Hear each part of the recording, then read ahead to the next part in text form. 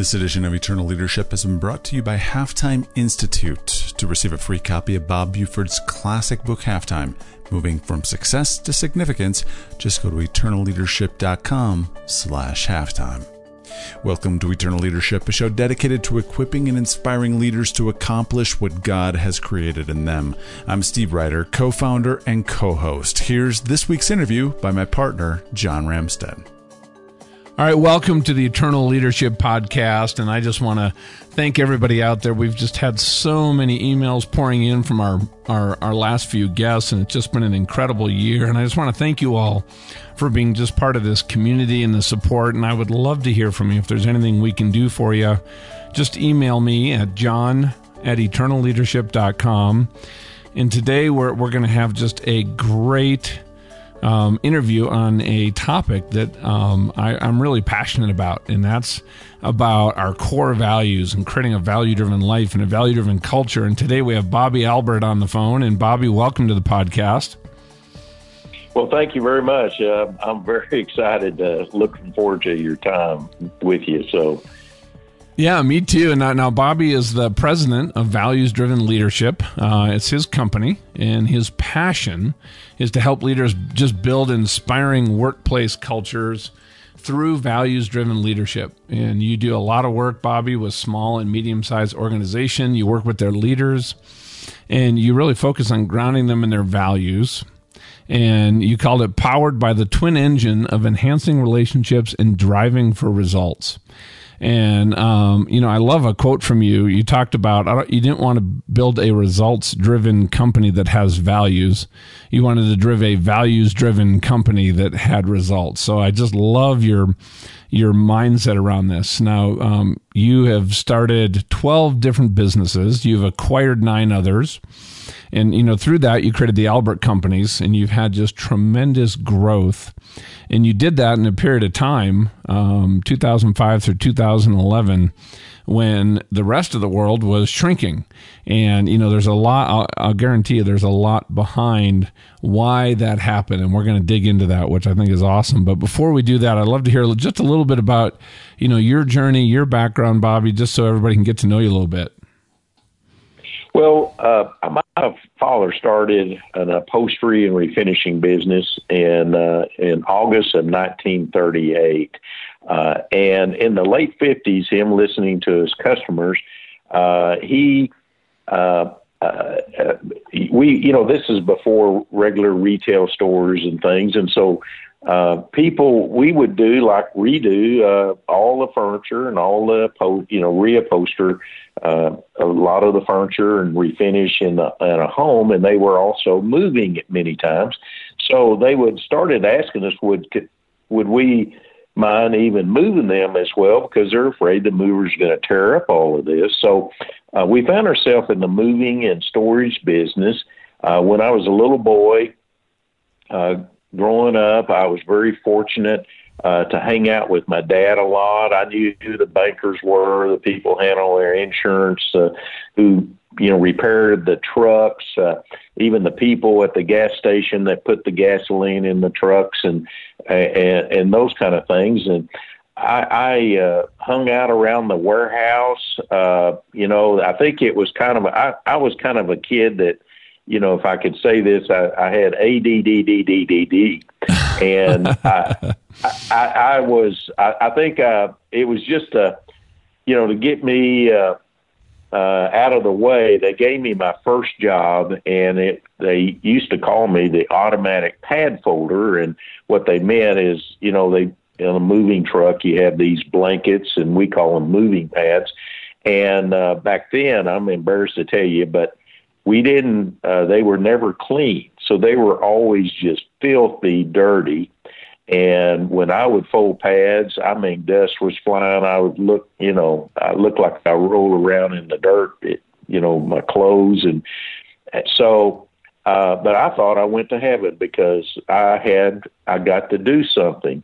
Well, when I was in junior high school, my dad let me go out on my first moving job.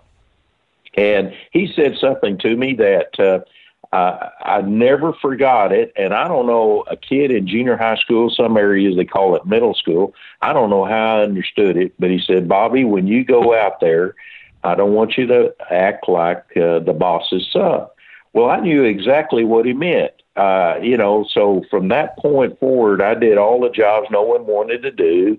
I would take one break to their two breaks. I would run from the truck to the house and house in the truck. And I didn't realize how important that was. And so even through college, I worked, part-time in the business and was around, all the time. And so I kind of had a pretty good idea. And I was very fortunate to finish college in 3 years at the age of 20. So but within 1 month after graduating, my father died of a heart attack. Now, this is in 1973. And it's a lot of money today, but in 1973, it was like a mountain. We were $70,000 in debt. I didn't know this. And our total gross revenue was less than $90,000. And we had 5 employees.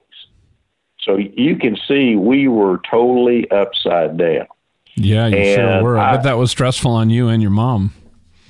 Oh, it really was. And my wife tells me she reminds me still today that I used to give her $20 to go to the grocery store back then because that's about all we could afford. So, but through God's grace is that we kept growing the company, growing the business until in 2011, I sold the company to a public traded company, and we had over 150 employees. And now, if I may say this, is that prior to 1982, I was one of those people that I knew a lot about God, and I was going to church. I was a good person, but I didn't know God. Back then, in my mind, I was thinking, you earn your way to heaven.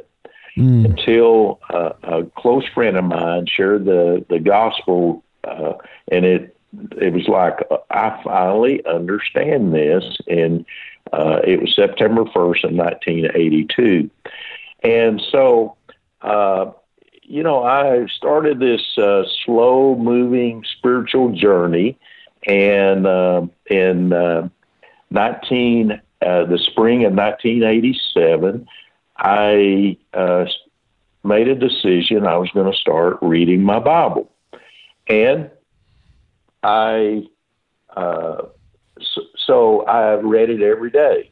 And and if I can say this, not in a proud way or not for someone to pat me on the back, but I've never missed a day except one day when I was traveling. And I've been able to read the Bible from cover to cover. I'm on my 8th time to read the Bible from cover to cover. And so I get up earlier in the mornings, and that's how I spend my time. First thing in the morning is going through that. Now, one other thing that took place in that spring of 1987 is that I declared that I was going to start seeing my work as a ministry and not a job that I went to. Was that a shift? Was that a big shift for you, Bobby?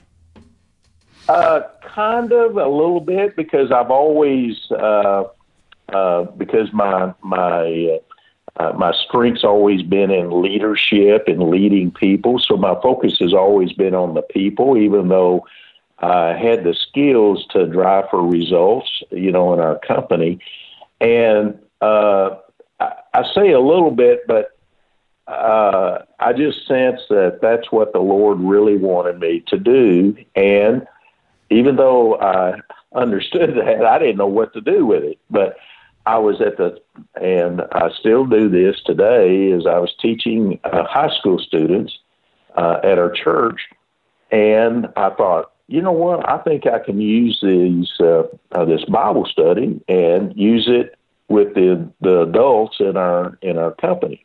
So I started a Thursday morning Bible study, and they still do it today. It's every Thursday, and I'm just thrilled that they've kept that up, even though the company has been sold. So it's a very meaningful time for these people, and it was all volunteer, and we would have a pretty large group, a mixed group of people that worked on the trucks and people that worked in the office. So, but one thing that took place pretty significant. I was seeing God's Word working in my life during that summer, but there was one significant event in December of 1987, is that I was faced with, perhaps at that time, was the biggest decision in my life, that it was going to be a change. And so, and I'm an impatient person, and I was in a big hurry because the deadline was fast coming up there at the end of the year. What was the deadline for, Bobby?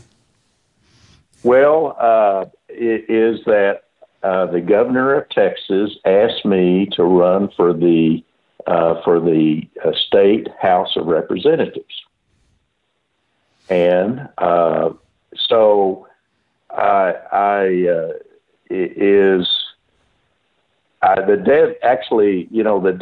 the filing deadline was fast coming up, and I was just really, I was struggling. I got to hurry up and make a decision. The Christmas holidays, a lot of people are going to be gone and all this kind of stuff. I got to let them know. Well, on a Monday morning, because during the weekend I went to what was called an early bird campaign school, and I'm just driving down to Austin, Texas, and then driving back, I was listening to Christian radio, and I was praying, and I was just in a big hurry.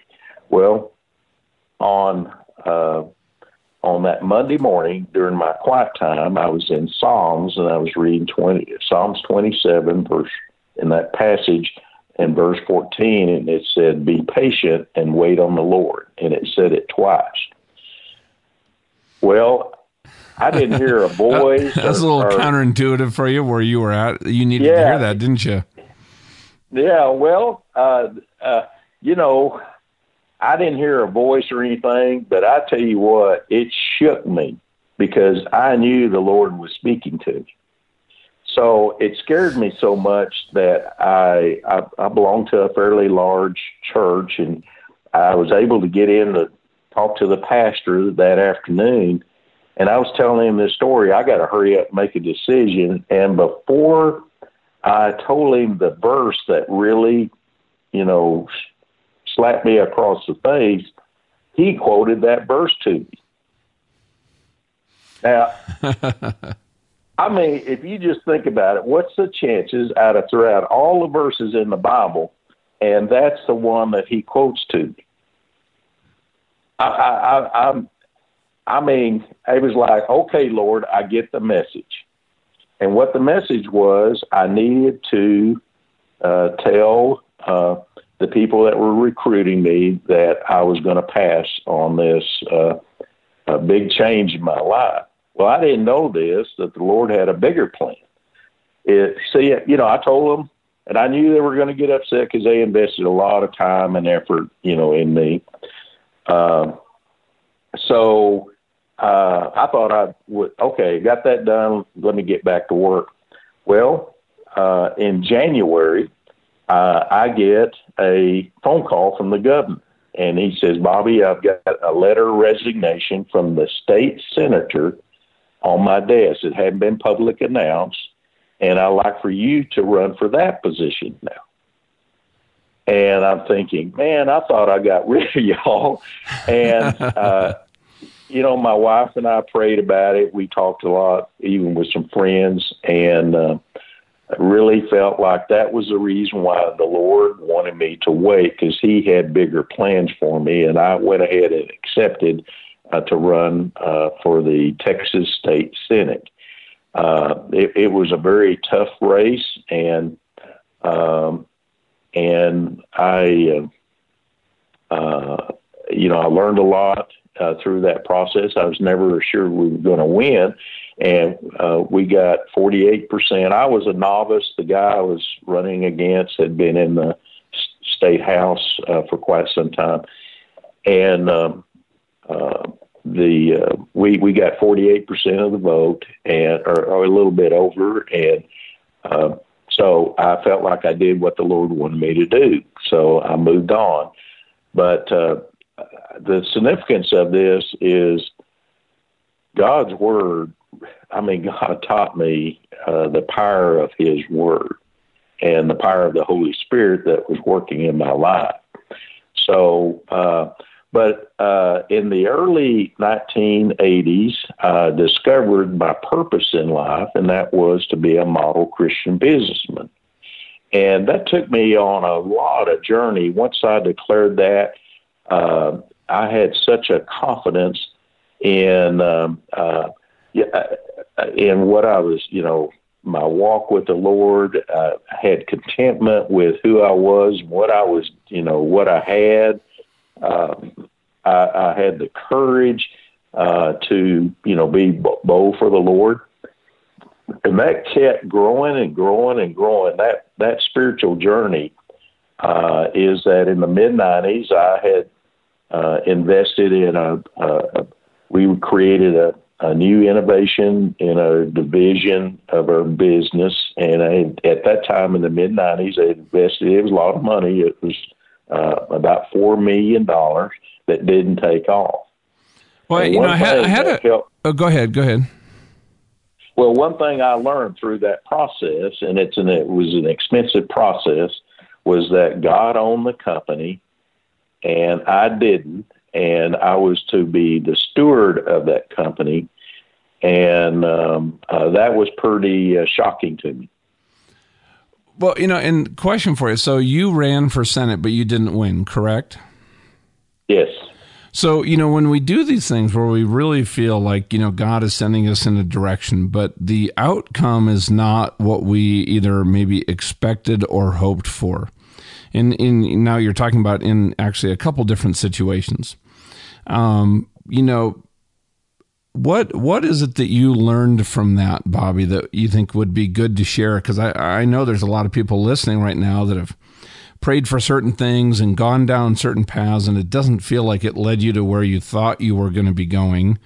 And, for some people, it can create some either confusion or doubt, and that's not where, God is a God of just clarity.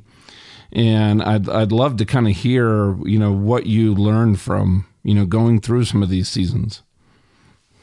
Well, that time running for the state Senate is that if I can go to the point that God never did say, Bobby, if you do this, you're going to have victory, in winning the race. All I knew, I was supposed to be obedient and to do what I sensed what the Lord was calling me to do. And when, after that night, when, you get the results, and this, was I disappointed? Yes. And my friends and all the people that volunteered for me, the steering committee, just on and on. I mean, you would have thought they were devastated.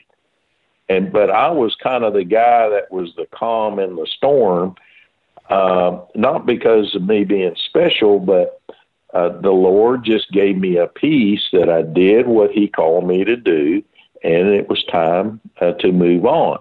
So, and that's just what I did. I, poured myself back into the business and started growing again. Well, I love that. And that's an important point too, because I'll guarantee you, looking back on that, there are some things that happened that prepared you for what's next, maybe refocused you on your business, led you, to what you built through the Albert companies and other things in your life. Would you say that's kind of a fair statement?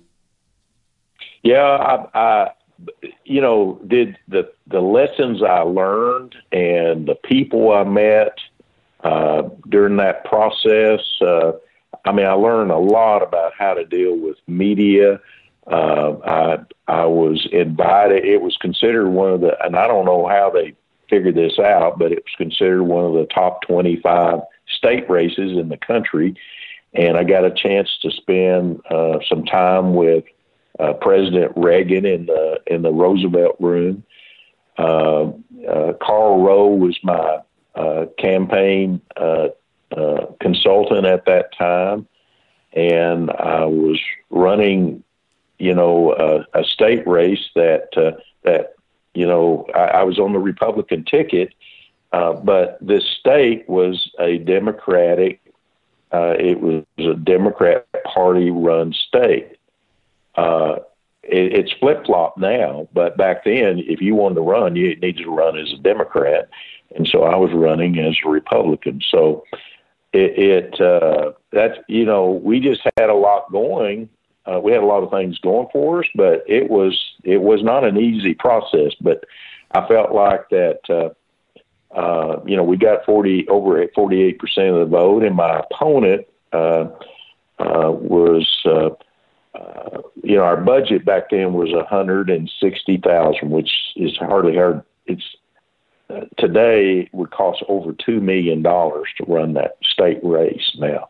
Wow! But my opponent, he was back. Workers' comp was a big issue back there, and the trial lawyers supported my opponent. My opponent, just the trial lawyers alone, received. My opponent received over $480,000. So normal budget was $160,000, and one group of people gave my opponent that much money, and we still got over 48% of the vote. So, I looked at it as this was a great experience, and I'm sure the Lord's going to use it somewhere else someday. That's pretty awesome. Now, I'd love for you to talk about too, as you move back into business, one of the things that I know that you've put a lot of thought into and working is, what are, and I know our listeners will be very interested in this, is right. What are, some of those principles, strategies, and implementation tools, the things that you actually did to really create some of these cultures that allowed you to focus on the relationships. And I think I'm sure it's the health of your organization that allowed you guys to thrive and grow when other companies were not doing well. And I think there's some lessons in here that we can apply to whether we're in business, whether it's at our home, a ministry, a family. And, what did that look like as you kept moving forward, Bobby? Well, a couple different things is that our ministry, our workplace ministry, which we call, kept expanding and expanding. We at first, initially, it was totally focused on the workplace, the employees, of how we can minister to them, and we looked at our employees in a holistic way. We looked at them from a mind, body, spirit, and emotions. Emotions was like relationships. And we were trying to do everything we could to help them develop into the kind of person that God had really wanted them to be.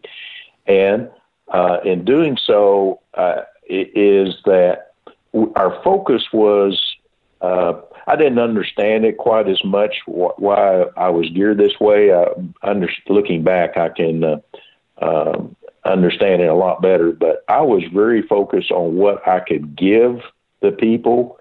I didn't focus so much on, by giving this, what am I going to get out of them?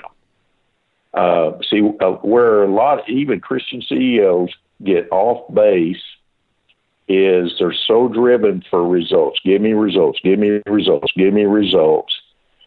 they get off it rather than focusing on the results all the time. And the people, that's all they hear is I chose to focus on the people that was giving me the results, which is, it's a different mindset. And our workplace ministry, I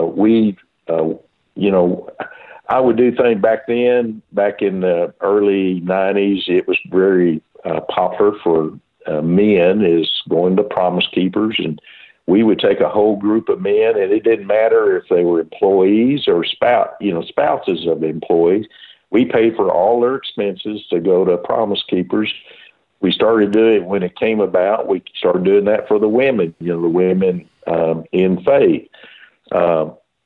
Is we would pay for all their travel expenses and things to attend that. We also began in 1997, we began a relationship with Marketplace Chaplains. Mm-hmm. So we had a chaplain that came to our business, and that came about because I was getting people, employees coming and talking to me and needing, counsel on matters that it was like, oh my goodness, they're telling me things going on in their personal life that as the employer, I don't know if I need to hear those things.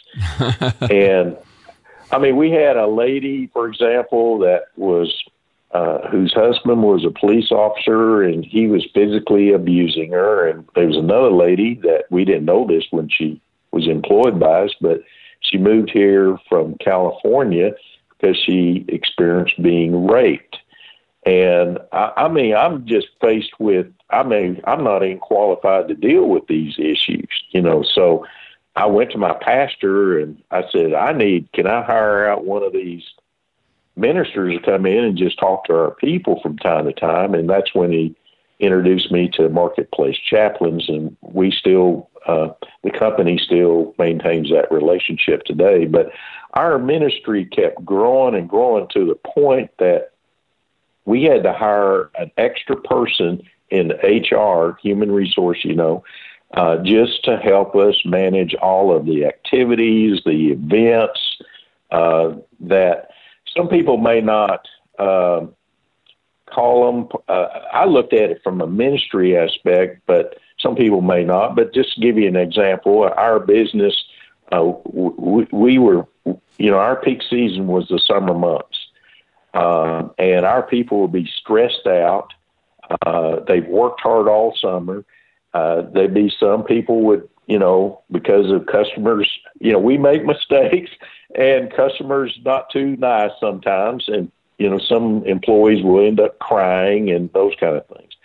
Well, I brought in 2 wrecked cars, put them out in the parking lot, and gave people sledgehammers to just beat the heck out of those wrecked cars. They'd have customers' names on the side of them, whatever they wanted to put there. It's just an example of, I was more interested in what can I do for these people to help them manage the stress in their life, because they had personal stress going on too. So, but that kept growing and growing. And finally we got to a point that we started looking at, okay, how can we impact the marketplace? And we partnered with Marketplace Chaplains, because our business, we were moving people like from California to Illinois, from Florida to Virginia, from the state of Washington, the state of Connecticut. We had a nationwide type of moving service. And we were also experiencing customers that were stressed over relocating and those kind of things. So if it was okay with them, we would schedule for our coordinators that were talking to the customer, we would schedule a chaplain, and we paid the expense for a chaplain to go to the customer's home to minister to that family that was dealing with, issues in relocating. But we also had a prayer team that if we gave customers opportunity, we dealt electronically with a lot of customers. So they could submit prayer requests, and we had a prayer team that would pray over those requests. And because we had more business than we could handle, we had suppliers. And what I mean by that, we had other moving companies in other parts of the country that were helping us service the business. And we started also offering to them, let's say if the owner of the moving company has got an employee in the hospital and they're really worried about them, if it's okay with that owner, we will send a chaplain at our expense to visit with that employee in the hospital. So hopefully you can kind of get a flavor of this aspect of how I was beginning to see my work as a ministry and not just a job that I went to. Well, yeah, and the thing that's kind of jumping out at me also, having worked in so many different companies and so many different cultures is, you created a culture where people had the kind of relationships and were able to share things outside of the traditional, the work that needs to be done today, just the stuff that we need to to get the business done. And I think that is so wonderful where people can, have a safe place to share, to talk about what's going on, to like what you said, this was all focused on how do you connect to their unique value and develop them into that person that God created them to be, wants them to be. And, what were some of the hallmarks of creating a culture? What advice would you give to people that want to create a culture like that, but maybe they don't have it today? Well, is one thing that was very significant in our company. It was to me, it's one of my proudest moments is when I introduced the core values to our company. And is for many years, our people knew, because we had communicated it over and over, they clearly understood what our purpose was, why we exist, our vision statement as to where we were going, and we talked about that often. And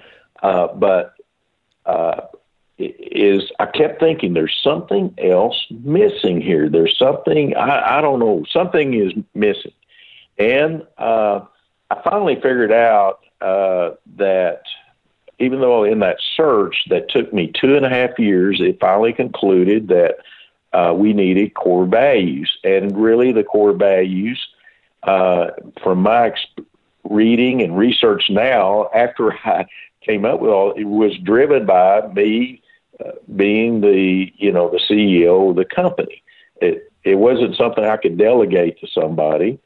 And so I went through a lengthy discovery process.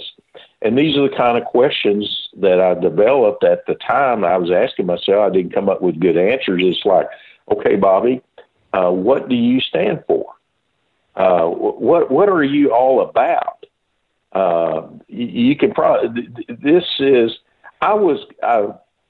Lord's blessed me to have a self-awareness, but I was asking some deep, interpersonal questions that I didn't have good answers, driving this self-awareness just over and over. I was asking things, okay, why did I just say what I just said?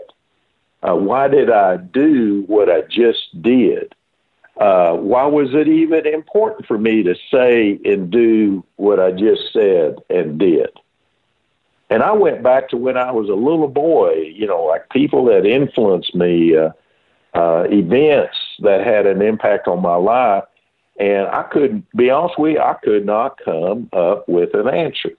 And finally, one thing which you kind of, you already mentioned there is that I early on, even though I still didn't know who I was, I did come up with that phrase that I wanted to be a values-driven company that achieved results, not a results-driven company that that has values. And so but about 4 months later, it was like one Sunday after church, it's like I sat down in what I call my thinking chair, and I pull out a yellow tablet, and I'm thinking, I think I'm ready to figure out who I am. And I said, okay, well, how am I going to do this? I'm ready. And I thought, okay, well, what are things that I have a passion for that when I do them, they give me energy. I get excited about it. And so I wrote down some words to describe what that's like. And then I thought, okay, well, all right, let's look on the other side of the coin. And when things are not done the way I expect them, or I get angry, I get upset, I get foaming at the mouth because it wasn't done right, is what are some words to describe that? So I wrote that on the opposite side of the page. Well, I started looking at that, and I was looking at, wow, I noticed there were 6 words that were identical on both sides. So I circled them. And I kept looking at them. All this whole process, I'm praying, while I'm looking at this. And I finally said, you know what? That is who I am. And so we went through the process. It took us a couple months. We shut down the company for half a day. And for me to introduce these core values. Now, it was a great experience for our employees because we had been hiring people of the same values all these years. They, our HR department knew the kind of people Bobby was looking for. I just didn't know how to express it. So this is the method that, because I wanted our people to go through a discovery process. And, for years, people have watched the Wheel of Fortune, game show on TV. And so I took that thought and we created a game board. We call it the Wheel of Values. And so we had these tables, people, sitting at a table. We had like 6 or 8 people per table. And they had a game board for them to go through a discovery process of the phrase. Now, let me share this, is that the day before that we shut down the whole company, is that we gave them these T-shirts. And this was a common thing that we did once a year because we had some other emphasis, through each year. This time, these T-shirts had the word givers on it. Well, this was so new to people. I heard stories where people were willing to pay somebody to find out what Bobby's up to now. But what the word givers is when I got the graphics company that asked me what were the key words in the core values, because we had a phrase, like the first phrase was pursue personal growth. And I didn't put them in any particular order. This is a God thing. And so they came back and they had brought this givers in, like the first key words, is growth. So that's where the G comes from. The I was the key word there was integrity, and just so forth and on. So, so the people went through this discovery process of playing this game, and I mean, people were standing up. They really got into it because each table were competing against the other tables for time, because we had this spinning wheel of prizes that table could win if they guessed the phrase, like at the Wheel of Fortune game. And then afterwards, I shared, it was like a personal testimony of where that came from, when I look back at my life. And then each table we had flip charts for each table, and each table went to their own flip chart to discuss how are we going to live this out in our company. I think that's huge. That's important, because now you're talking about how to put it in action. Exactly. And so that was in October of 2005. And so I didn't realize the kind of impact it was going to have. But from 2005 to when I sold the company in 2011 is, as you mentioned earlier, the economy, like in late 07, 08, just flat went in the tank. But during that time, our revenue grew about 5 times. Our profits grew over 5 times. And if you got somebody that's listening that's been in business, our EBITDA grew about 5 times during that time period.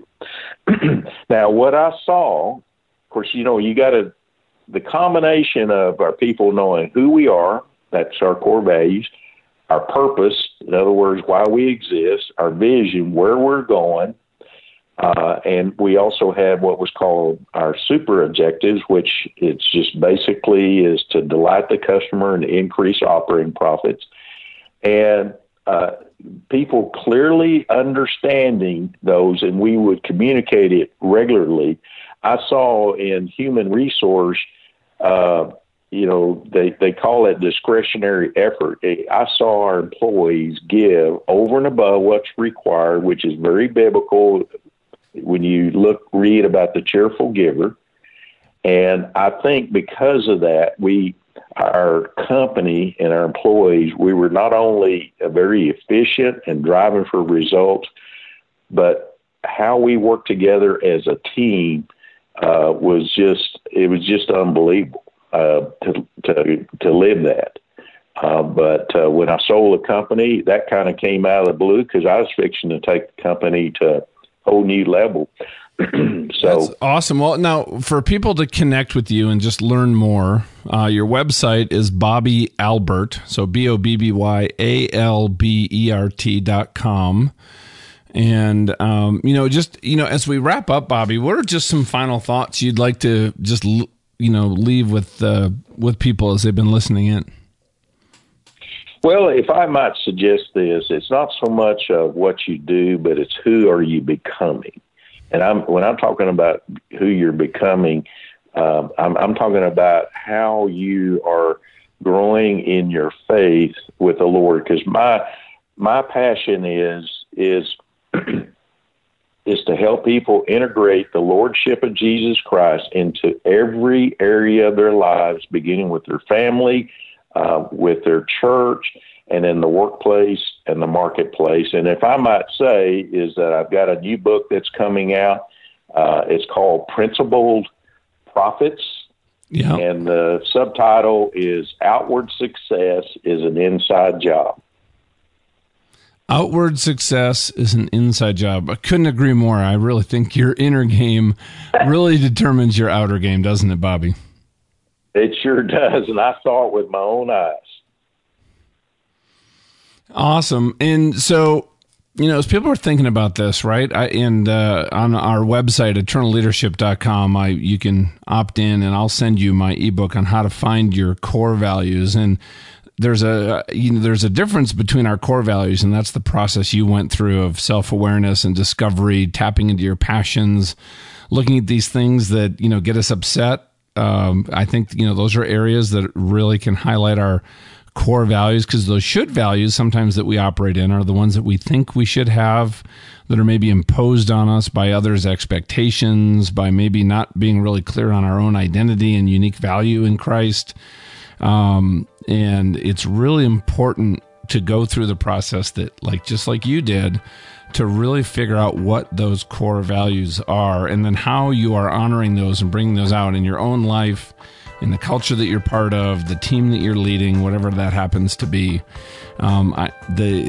Every time somebody has done that, like the results that you're talking about with your company and what you've done have just been extraordinary. And I think that is just such a foundational piece for all of us to really get the results and the enjoyment. And, in John 10:10, Christ says he came here to give us life so that we may live it to the full. And I think understanding who we are, actually not just who we are, but who God sees when he looks at us, those core values. What are those passions?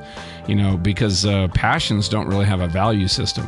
But when we understand our core values, because that's who we be, right, that then informs the doing when we move into our passions. And that is a powerful place to be. Well, thank you, and well said. Well, Bobby, I'd love to stay in touch, and if there's anything else I can do for you, let me know, and I look forward to our next conversation. All right. Well, thank you. Thanks for listening to Eternal Leadership. Be sure to check the summary of this MP3 for any important links and a link to the show notes for this episode. This edition of Eternal Leadership has been brought to you by Halftime Institute. In 1994, Bob Buford penned the book Halftime, Moving from Success to Significance, and in the more than 20 years since then, more than 750,000 copies have been sold. It's touched baby boomers in the 90s, and it's now touching the lives of both Gen Xers who are in that midlife season asking, is this all there is? As well as baby boomers who are searching for significance in retirement. To get a free copy of the book, just go to eternalleadership.com/halftime. And after you read it, if you have any questions, you can have a no-obligation 1 hour of halftime coaching. eternalleadership.com/halftime. You can't beat getting a free bestseller. For John Ramstead, I'm Steve Ryder, and thank you for listening to Eternal Leadership.